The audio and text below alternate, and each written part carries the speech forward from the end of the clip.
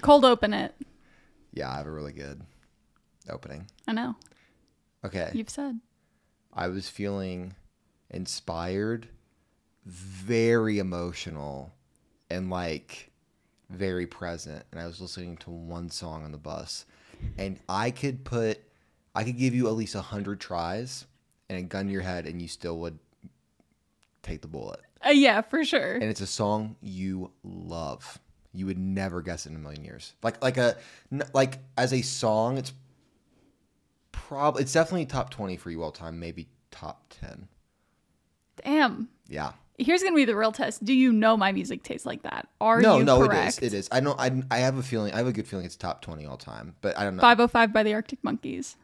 No, but I was listening on the same album. So good. You and what's the one slow song? It's like. Well, I can't show you, but I was listening to that album, like right that before album. the song. Yeah, such a good album. That fucking album is better than AM in my opinion.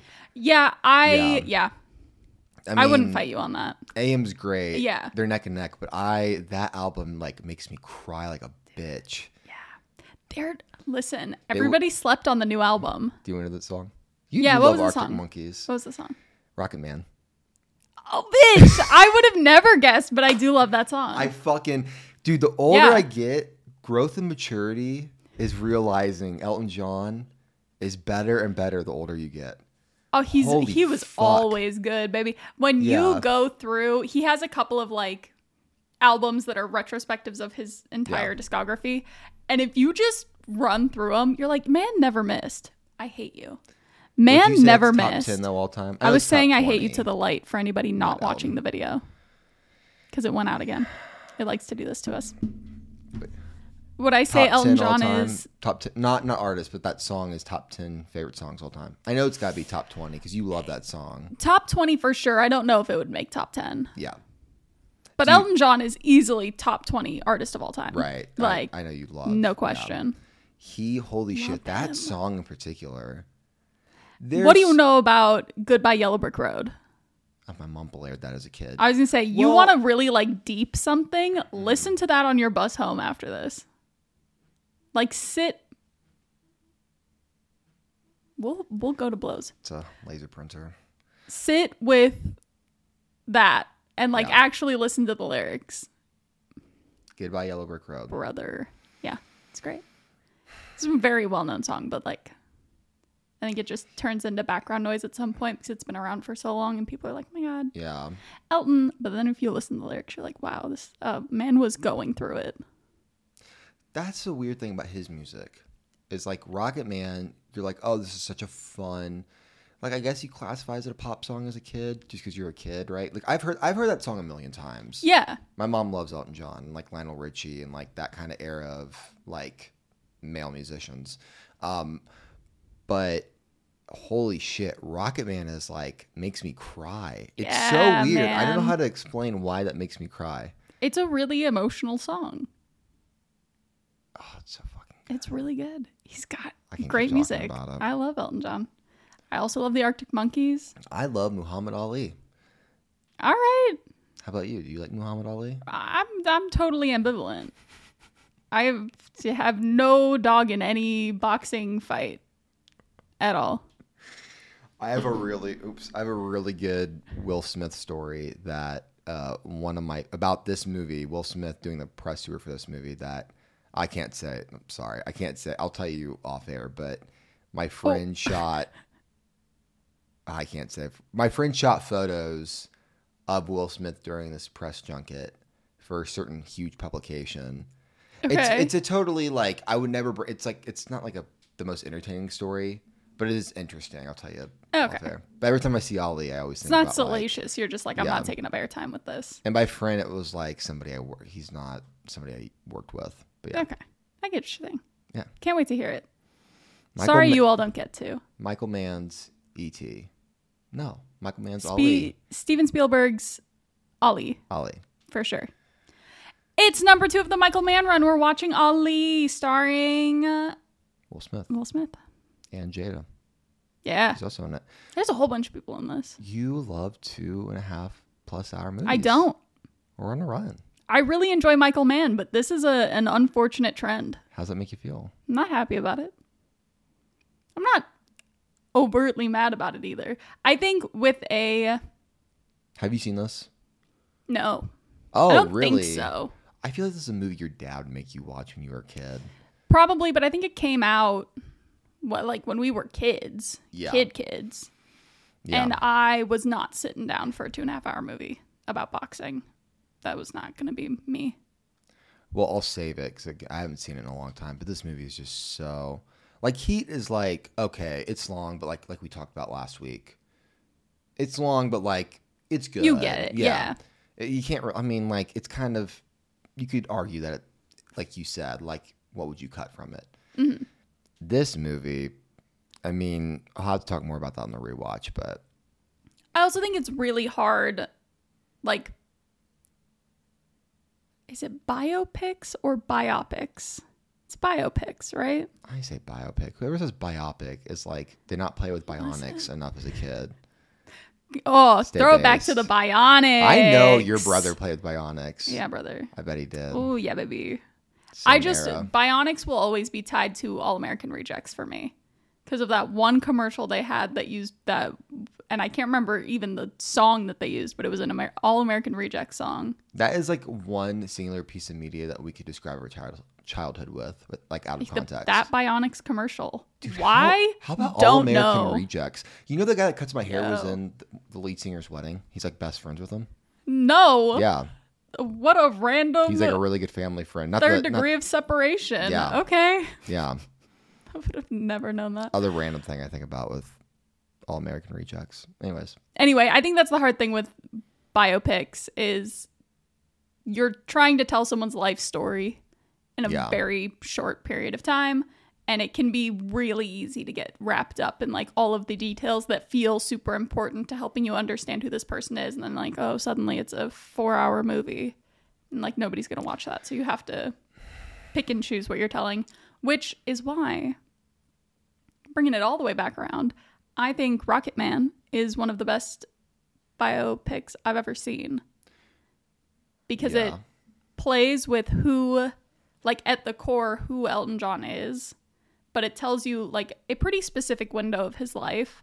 You get a little bit of glimpse into his childhood, but it's really just like how he rose to fame and what that did to him. Yeah. And then obviously it's a musical because you're talking about somebody who's a pop artist, rock artist, and but I just think it does it so well. You're a slut for Rocket Man. I saw that movie like 6 times. In theaters? Yeah. Seriously? Yeah. That's like Liberty with Little Women. She kept taking people to go see it. She's like, come on, let's go see it again. She saw it 5 times in theaters. Yeah, girl. Yeah. Based. Love that. That's going to be us with the Barbie movie. Be me with the Killers of the Flower Moon. Just like, come on, we're going. Just taking everybody. New Scorsese just dropped. Clockwork Oranging it into my eyeballs. Oh my God. Isn't that going to be like 3 hours too? You know what's funny? And I'm like you with I'm a little less, but the older we get, I do agree a lot with you, the 3-hour movie. Like, I don't think all of them should be outruled. Wait a minute. 95%. Wait a minute. You kind of agree with me now on this? Yeah. Because we were hard-lined against each other on this one for a long time. Can I say something? Sure. I'm not going to say anything. My argument, and I'll take the fault for this if I didn't articulate, because I'm sure I didn't. And I also just wanted to pick a bone with you. Yeah, it's fun. My argument has always been, your argument's always been, it's completely unnecessary. Mine has been, yes, but there are some exceptions. There are few exceptions, and I like an epic. But you and me are like okay, anything between 2:15 and 3 is the stupidest length for movies, and everybody makes their movie that length today. It's like, it's not necessary. if you're gonna go big, my thing is, if you're gonna go big and swing. Hit 3, and then maybe like honestly, 5% of the time, like I don't like It's a Mad World. However many Mads are in there. Like, have you seen that one? That's yeah. We talked about it. Yeah. I don't like it, but I'm also like, I like that it's that long because I don't think you can get what you're trying to say out of the movie without it being at that big of a scope. It's like to me, it's like an aspect ratio thing, runtime. And my beef with it is that it just hardly ever feels like you actually tell enough of a story to warrant that runtime. I want to mention this before we were up, but as far as biopics go, my stance on biopics, I think they're all fucking stupid. Ooh. Except for... Okay, like, Rocket Man, honestly, is the exception of this, and I think this is why you like it. What I'm about to say, you have to agree. If you don't agree with me on this... it's going to be an ugly conversation like, biopics today. when the people are still alive and obviously have control over their narrative, why make the fucking movie? Because, okay, for example, I like Michael Jordan. Let's get that on the podcast. Let's get that on the mic. I think... It's down in writing. Blake likes Michael Jordan. I'm going to have a big statement. I think he's a good basketball player. Sue me. Wow. Controversial. But you remember The Last Dance? The documentary series that was really big during COVID? Right, but you know what I'm talking about. Yeah. I felt like I was the only person, and I love that documentary series. And the same thing with, like, Air, the new Ben Affleck movie. Mm-hmm. This guy, like... is portraying himself as God. Like, 'cause he has control over, and he should have control over his life story. Yeah, I mean, he's here to tell it. I just think it's weird when the person's still alive. Because obviously the person's not going to want to show their sins with their good qualities. But that's what a biopic honestly should be. I mean, Elton John showed kind of it all. I was going to say. That's why that movie is really good, because you saw all of it. But with, like, there's, like, the Michael Jordan stuff, like, it's a brand thing. Like, his... Well, yeah, absolutely. And it's not just Michael Jordan. I'm not trying to say it's him. It's everybody. So I think, in addition to what you said, I totally agree with trying to condense a life into a runtime. And when people are still alive, I'm like, I wouldn't make a movie about people that are living today. I don't know if I agree with the while they're still alive point, but I do agree that, like, when you have a biopic that falls into the category of just somebody talking about themselves to make themselves look good, to like drum up interest in themselves, which I also don't really think that's what Michael Jordan's doing, but that's neither here nor there. It does feel a little like, okay, who did you make this for? Like, to me, and I don't even know if you would count this as a biopic as much as it was like a documentary about her life, and where do you draw the line between those two things? Whatever.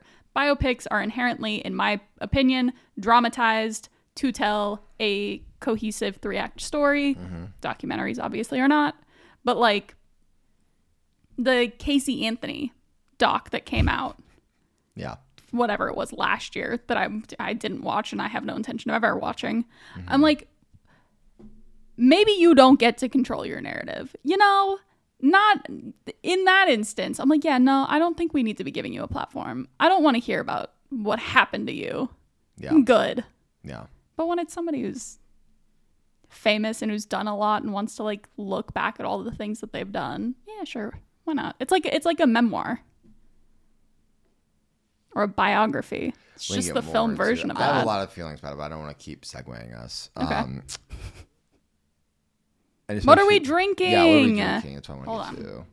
That's a great question. Last week was Sweet Heat. This week is Stings Like a Bee. Is it really? It is. I was going to make some shitty joke. That's actually great. What's in it? Lavender honey syrup, lemon juice, and gin. It's very simple. Oh, it is very simple. Yeah, it's kind of like a French 75. Ish. You know I love a French 75. Girl, don't we all? Well, you can't go wrong. That sounds delightful today. Should we go drink? I think we should. Roll tape. Bye.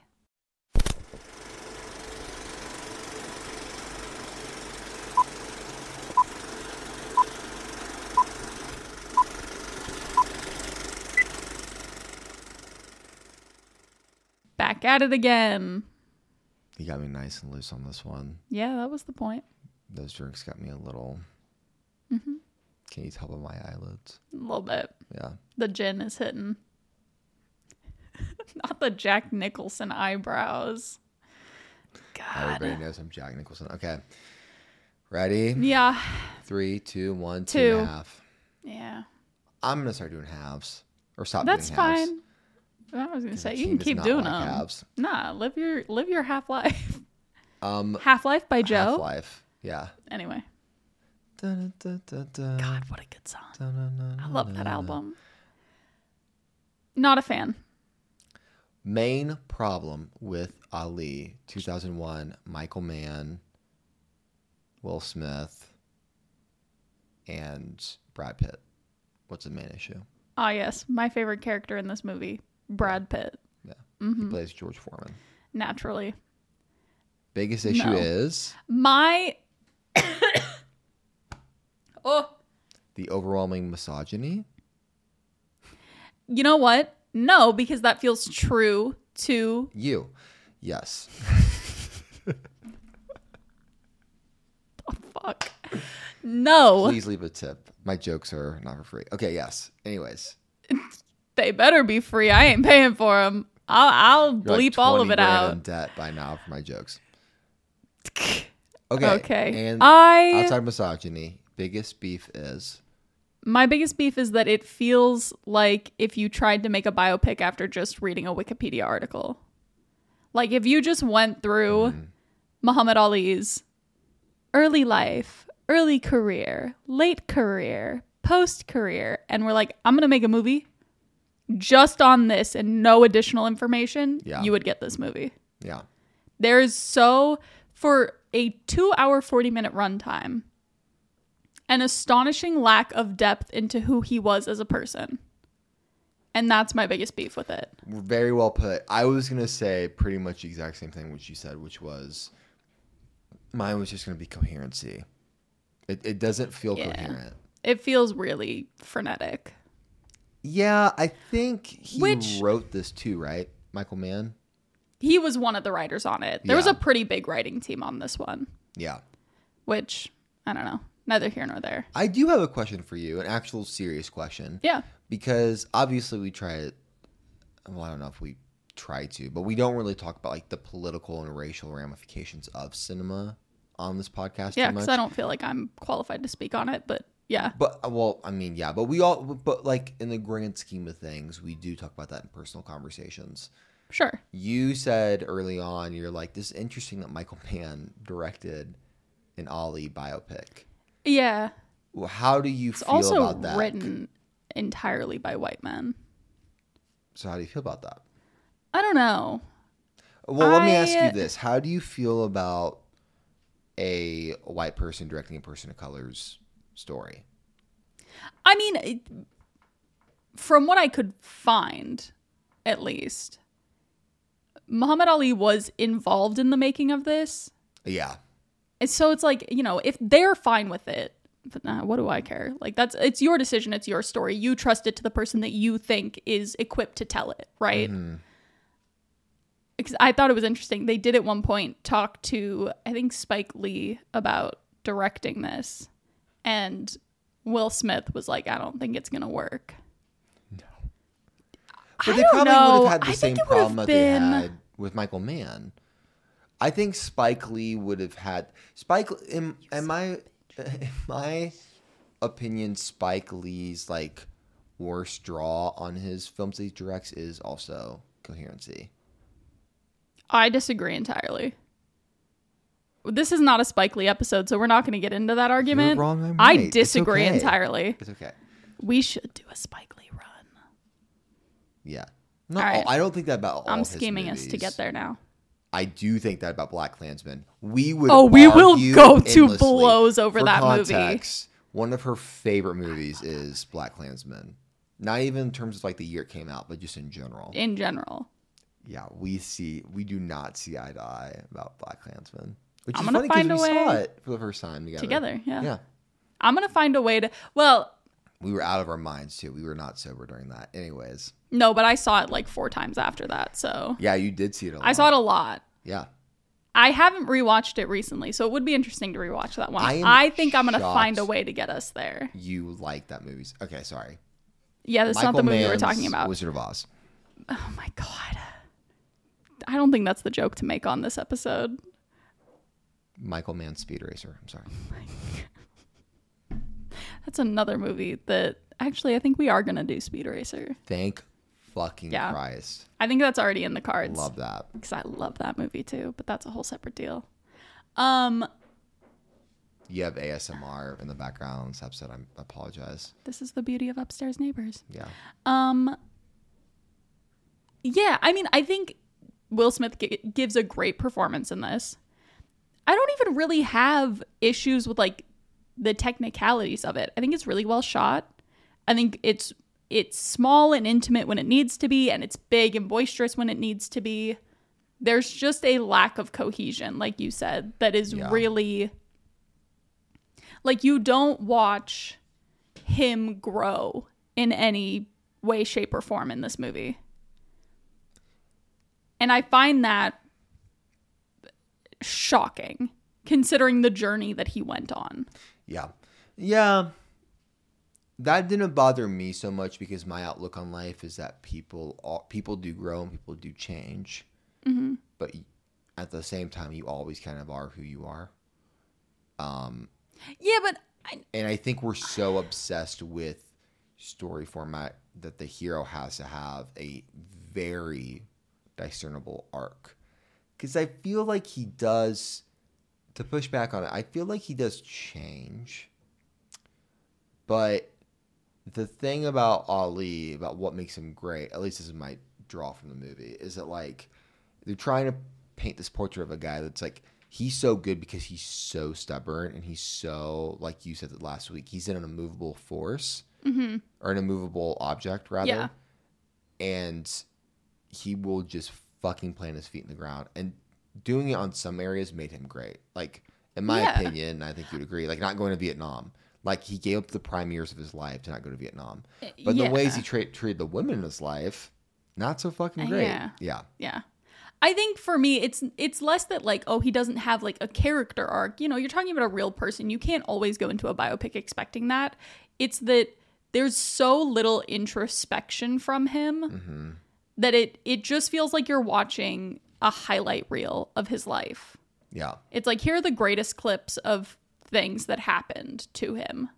And that's the core of it to me. It feels like we're watching things happen to him, and there is so little exploration of how he felt, why he made the decisions he made. Like, there's really, especially with the Vietnam segment. Yeah, it's lost by the wayside very quickly. Very quickly. There's no real, you know, I've already said this like 6 times, but there's no exploration of how he came to that decision, why he was so dug in about it, and then losing 6 years of his career. Like, how did he feel about that? Was he okay with it? Did he view it as a sacrifice for standing up for what he believed in? Was he resentful? Like, there's no answer to any of those questions. Yeah.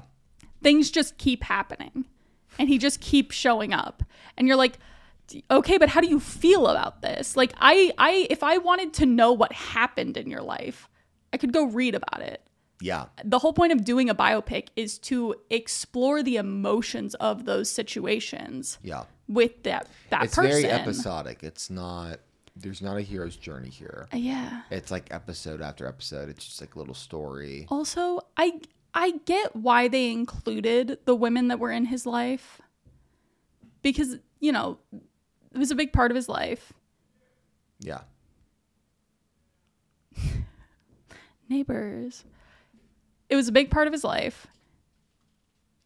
And they mattered, right? Yeah. But they do so little with them beyond like set up, knock down, that you're like, I would have rather you just not included them.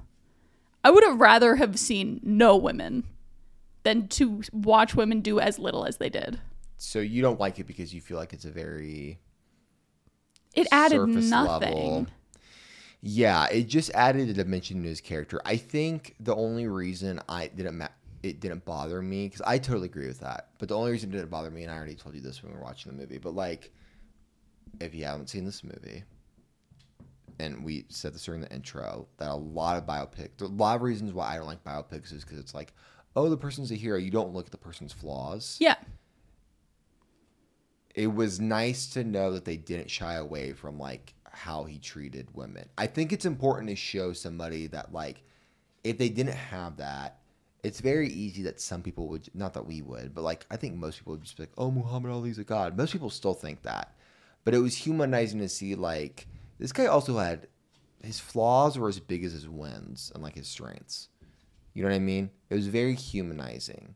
But I do agree that, like, if you're going to do that, explore a little bit more about the domestic life, because it was like they were about to, and you'd almost dive in, and then it was pulled away. Yeah. And this goes back to my general critique of all movies that end up clocking 2.5, 240. Yeah. You're doing so much that you end up doing nothing. Because you don't take the time. There's a lapse of focus. Yeah. Yes. You're just trying to get as much in there. And then it's like, okay, well, you have all of these things, but you've not explored them or engaged with them on any level that is meaningful to your audience. Yeah. It's just, here's this, and here's this, and here's this, and here's this. And it's like, okay, I don't care. At some point, I just don't care. It's also, watching this movie, something I didn't say when we were watching it was, I kept thinking to myself, we're probably not going to get... Interesting. Fuck if I know, man. People are annoying. We probably won't get, like, the star vehicle movie anymore. We're going down a road where... I disagree entirely. We do... We're getting a Fred Astaire biopic with Tom Holland. We do, but media and movies overall are becoming way more boutique driven. Like, it's not the 5 major studios that are building out movies and tent poles and mid movies and low budget movies around their stars at varying levels. It's more of, we still have that, but the middle class of that has been clearly gutted. As it has everywhere. More towards television. And a lot of, like, stuff that we watch today doesn't seem as star driven as it did in the 2000s and the 90s and the 80s and the 70s. Yeah. We're getting a little bit away. I'm not saying it's extinct. I'm not saying that. I'm just saying we're getting more and more away from it. Yeah. I get what you're saying. I don't entirely disagree. I think that we are seeing, you know, with movie stars, the same thing that we're seeing everywhere, which is, and you put it really well, like the boutiqueification of things, where when you have so many subsets of the internet that you can be a part of, you can curate each your little experience. Yeah. They probably heard that, but it sounds like a dog is above us. Yeah, that's what I'm saying. Yeah, it's interesting. I do. A part of me as a director likes that not everything is so driven by like 1 or 2 cast members being in your movie. That is nice because we have more of a focus on story. That being said, like, as somebody that just loves cinema, almost up until the 2010s, like, everything was star driven from the very inception. Yeah. Yeah. I don't know. The majority, at least. I mean... But even, like, I don't know. I think it started to die out then. Because I don't remember ever as a kid being like, oh, this star is in it, so I really need to go see it. It started dying out when we were kids. I do remember, like, as I'm sure you remember when we were little kids, like, Blockbuster being really big. Oh, and maybe. That was very star-driven. I mean, like, our parents are the generation that are very... Yeah, but I mean, you still see that with streamers. Like, Blockbuster would organize things by artist. You'd have your little end cap that was like, look at all of this artist's work. You still have the same thing with streamers. Yeah, but it's more, again, back to the boutique stuff. Like, the things that are really big now are mainly TV. And TV stars are not like movie stars. Like, you don't think of Jeremy Strong like you would have thought of, like, I don't know, like a Brad Pitt. But Jeremy Strong is like such... His work is so much in the public domain right now because of what he's doing. So it's interesting. It's like, I think it's inherently different because TV comes to you, Yeah. Whereas movies have always asked, like, they come to you now, but they have always asked you to go to them. Yes. And so, like, if you're going to get somebody out of their house, it needs to be a star. Whereas I could like somebody in a very just mid way. But if they're already in my living room, yeah, sure, I'll watch it. Whatever. I don't care. How that works. What I do think is interesting, I've been thinking about this a lot lately, is like when TV started, it was kind of a joke medium. And it was like, well, you're not a serious actor. You're on TV. And we're definitely seeing that flip now, where it's like the serious actors are doing TV and you have a lot of schlock in the film world. Yeah. Which I find fascinating.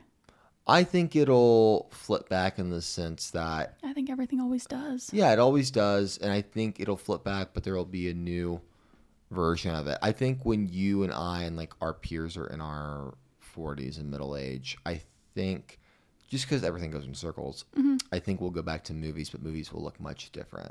Very. I also think it's interesting when you look at like the, you know, quote unquote, I say quote unquote serious anything, because it's like to act at all, even in a shitty schlocky anything, is really hard and very competitive. So it's like to classify people as serious actors versus not serious actors, I think is silly. But for argument's sake here, serious actors who are primarily doing movies are all slowly going back to theater. Like you hear about all of these plays that are being mounted right now with famous actors who haven't done a movie in a couple of years or even just a year. And you're like, oh, where have they been? Like they're back on stage. Yeah. They're all kind of sick of whatever's going on. I think it'd be so much fun if our generation brought movies back in a big way. I think we will. I think people our age are. I mean, people our age, because acting is a younger medium than is a younger run game than directing and producing and other stuff. We already have like you said, Tom Holland, obviously Chalamet, Florence Pugh. People on our age are really hitting with like acting in a big way for film. It's crazy to me that Florence Pugh is our age, or she's like a year older. Dude, I know. Older. Bleh. She's killing it. Biggest crush on Florence Pugh. Don't we all? No one is free from the Florence Pugh crush. You got a crush on Timmy? No, I was never a Timmy girl. I think he's a phenomenal actor. I like him when I see him in things. Man? Yeah, I guess so. He's not at all my type. You're like a thick man. I do. You're like a John Bernthal. I do. I like a Taron Egerton. I like a stout. Yeah. Stout boy. Mm-hmm. That's my thing. I respect the girlies that are going for the sickly Victorian vibe, but it ain't me. What type of actress do you think I'd be into in terms of like, you have John Bernthal, who would be my John Bernthal? Florence Pugh. Well, give me some. Give me Amelia Clarke. Give me a new. What do you think? Like you say that like you aren't obsessed with both of those women. Come on. Don't lie to the people.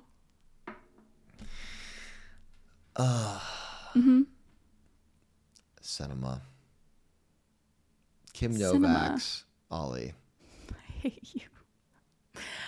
Yeah, I just, I watched this thing that Robert Rodriguez, he had this reoccurring series on his El Rey network called The Director's Chair, where he would sit down different directors.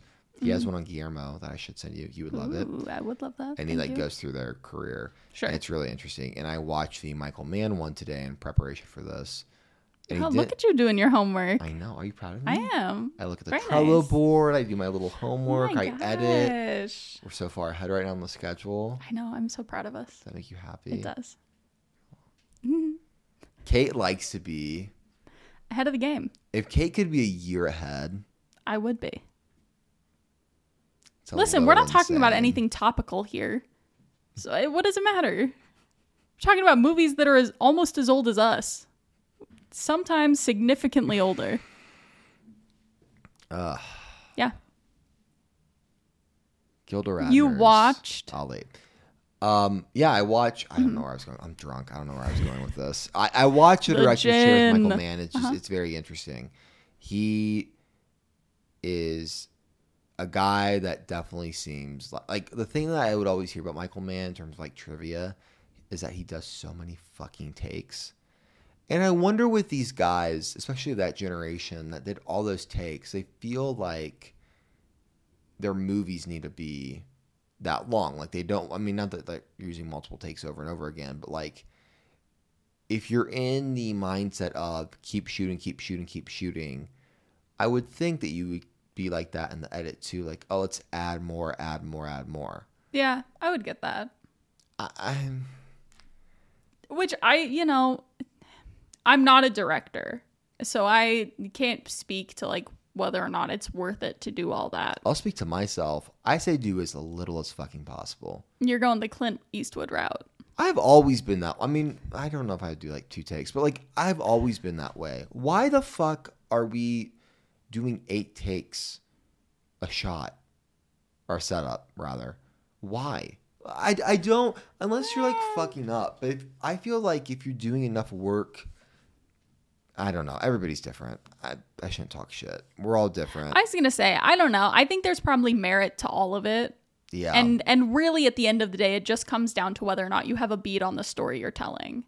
Like if you feel the need, yes. Obviously when we start talking about the take conversation, like Kubrick is always going to come up just for the prolific number of takes that he did.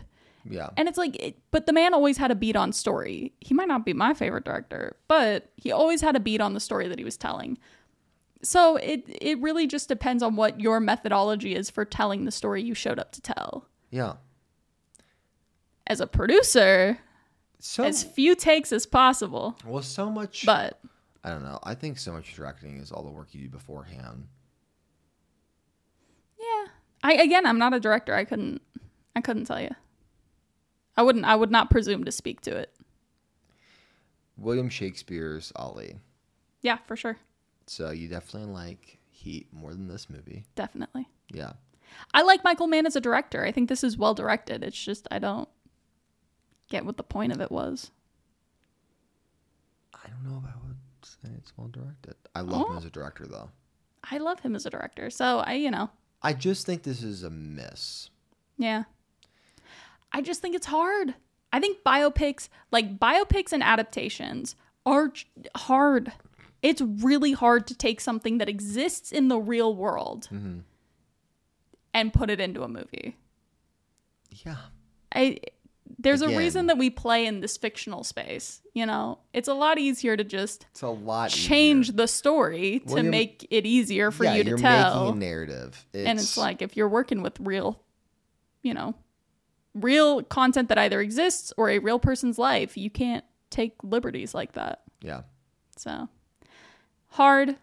This was a miss for me. I know, because I feel like this really did nothing for us, especially as it went on and on and on and on. There was never any really highlights for us to talk about here. No. And like Will Smith gives a great performance, but I have already said it, but I was just shocked at the lack of amount of work for him to do. It was cyclical. Yeah. Domestic dispute, fight with family and friends, management team, fight in the ring. Yeah. And then on and on and on. Which the fight sequences did nothing for me. Yeah. It was. Yeah. Yeah. We're also a little spoiled because, in the last 5-10 years, we've had some really phenomenal fight sequences that, so now our level of what a fight sequence should be is heavily skewed because we know what it can look like. And so it's like when you see it just kind of in a one camera watching the fight lens, you're like, okay, I mean, this is fine, but it's nothing extraordinary. Well, also, I don't know. The video interstitials were very. On one hand, with Michael Mann, he had so much experimentation and play with video and new digital video capture within the 2000, 2009. You see that in his movies he made during that period, and I think that's awesome. And in some movies, it works. Public Enemy. Have you seen Public Enemy? Yes. Does not work in that. Nope. Collateral, I think it does. But. So I think that's great. But also just as a viewer, on the other hand. If it doesn't serve a purpose, I don't care. It's so off-putting. And in this, we only really ever see it in like a handful of moments, and almost all of them are intimate moments with the women that he's with. And the fighting too, like there would be just some random, like almost Snorri cam action, like it's over the shoulder, he's hitting somebody, or it's over his shoulder, he's hitting somebody. Yeah. And we're just spoiled, you know. We're spoiled for where we're at. Especially for action. It's like, it's not going to hold up. Unless you have a killer story to go with it. Mm-hmm. It doesn't hold up. We've seen too much cool shit now. Which I'm not complaining about. But it does make watching movies back really interesting. Because you're like, wow. Yeah, that's true. Like, I remember when... And now I'm not going to be able to remember the name of it. Ryan Coogler directed... Charade. Ah, yes, of course. Black Panther. Charade. Fruitvale Station, Black Panther, Creed. You son of a bitch. Thank you. Yeah. Creed.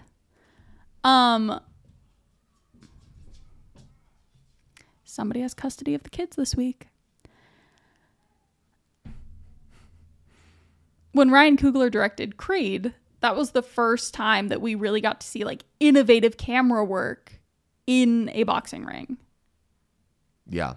And it's so cool. I'm not even that big of a Creed fan, but those sequences are so cool. Yeah. That now it's, you know, if it's not Rocky, it's going to have a hard time holding up. And Rocky you only really care about because the heart of the story is there. There's also only so much you can do.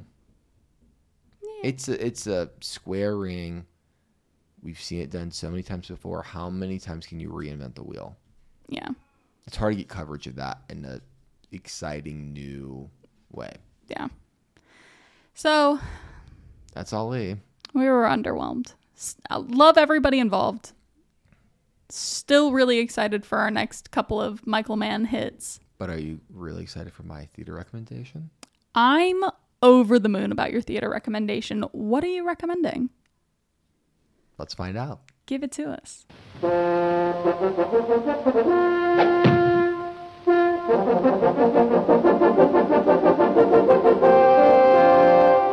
And we're back. We're going to go a little quick because Kate's neighbors are noisy. Can you guess what we're doing? I think I can. Guess. Facets. That was really good. We are doing Facets, which is an independent movie theater in like west area, like the westish area of Lincoln Park. Is that Lincoln Park? Yeah, Lakeview. Lakeview. Okay. Yeah. It's in Lakeview. Reading off the website. It was established in 1975. You can experience the edge of cinema. There you go. Facets expands perspectives and affirms a shared humanity through inclusive engagement with film. That's kind of their mission statement. Well, actually, never mind. This is their mission statement. There you go. It creates a cinematic experience for youth and adults that foster vital conversations and community action through film exhibitions, media education, and film resources. We have gone to Facets. We have. We saw a Paul Schrader movie there. We did. Fun little fact. I was the first person to walk in the theater, and it was so fucking dark. And like, it was so dark in there. It was pitch black. I couldn't see anything. Yeah. And I had to turn on my like flashlight. And even in the process of doing so, I tripped over my feet and like stairs 3 times. I don't know. You're really selling it. Yeah. It's a fun little time. It's a good movie theater. You can rent DVDs and VHS and stuff. Yeah. Yeah. I really like Facets. I love a good dark theater. I don't want to see shit. Yeah. I'm there to watch the movie. It's real independent. It's it's a slim theater. Mm-hmm. It's a slim boy. Mm-hmm. Single screen. Single screener. But they're always doing something fun. They are. And like, I don't know. I really appreciate it when theaters. What are the words that I'm looking for here? Let's see if the gin will allow me to find them. When they go crazy in the club? Oh my God, yeah. That's exactly what I was going to say. No, I appreciate it when a theater... You know, when you have like the emotion and you can feel it, and you're like, I don't know what the words are for this though. Me with That's where I'm everything at. In my life, yes. That's where I'm at. The gin's got me a little little stuck You today. appreciate a theater in sense. Period. End of sentence. Yes. I do appreciate a theater. She appreciates a theater, folks. And I appreciate Facets. Facets is great. Reasonably priced tickets. Again, DVD rental up front. I think you can also get alcohol there too. Like they do a little bit of a I think bar so. section. They've got a nice little concessions. The people that work there are super nice. They're sweet. lovely. Good concessions. Yeah. Honestly, good concessions. Some theaters are not, but they're solid. Yeah. Yeah. And it's in kind of like an office space. But yeah, it's a little off-putting, but I like it. Once you get in there, it's great. Yeah. Like they've done a really nice job of making the space work for them. We've been to movie theaters where the space is horrible. And it doesn't work. Do you know what I'm thinking of? I think I do. Yeah. Say it when we're off air. Yep. Okay. We don't trash theaters on this podcast. No. And it's not happening today. We don't do that, just in private conversation. Yeah. Facets. A good movie theater. Good movie theater. A fun movie theater. Yeah. A dark movie theater. Yes. On that note, I think it's time to go. End it. All right. Yeah. We'll see you next week. Bye. Bye. Thank you for listening to Broovies. If you liked what you heard, you can subscribe to us on Spotify and Apple Podcasts. And if you didn't, feel free to argue with us in the comments of our social media on Instagram @Broovies_show. And next week we're watching Thief.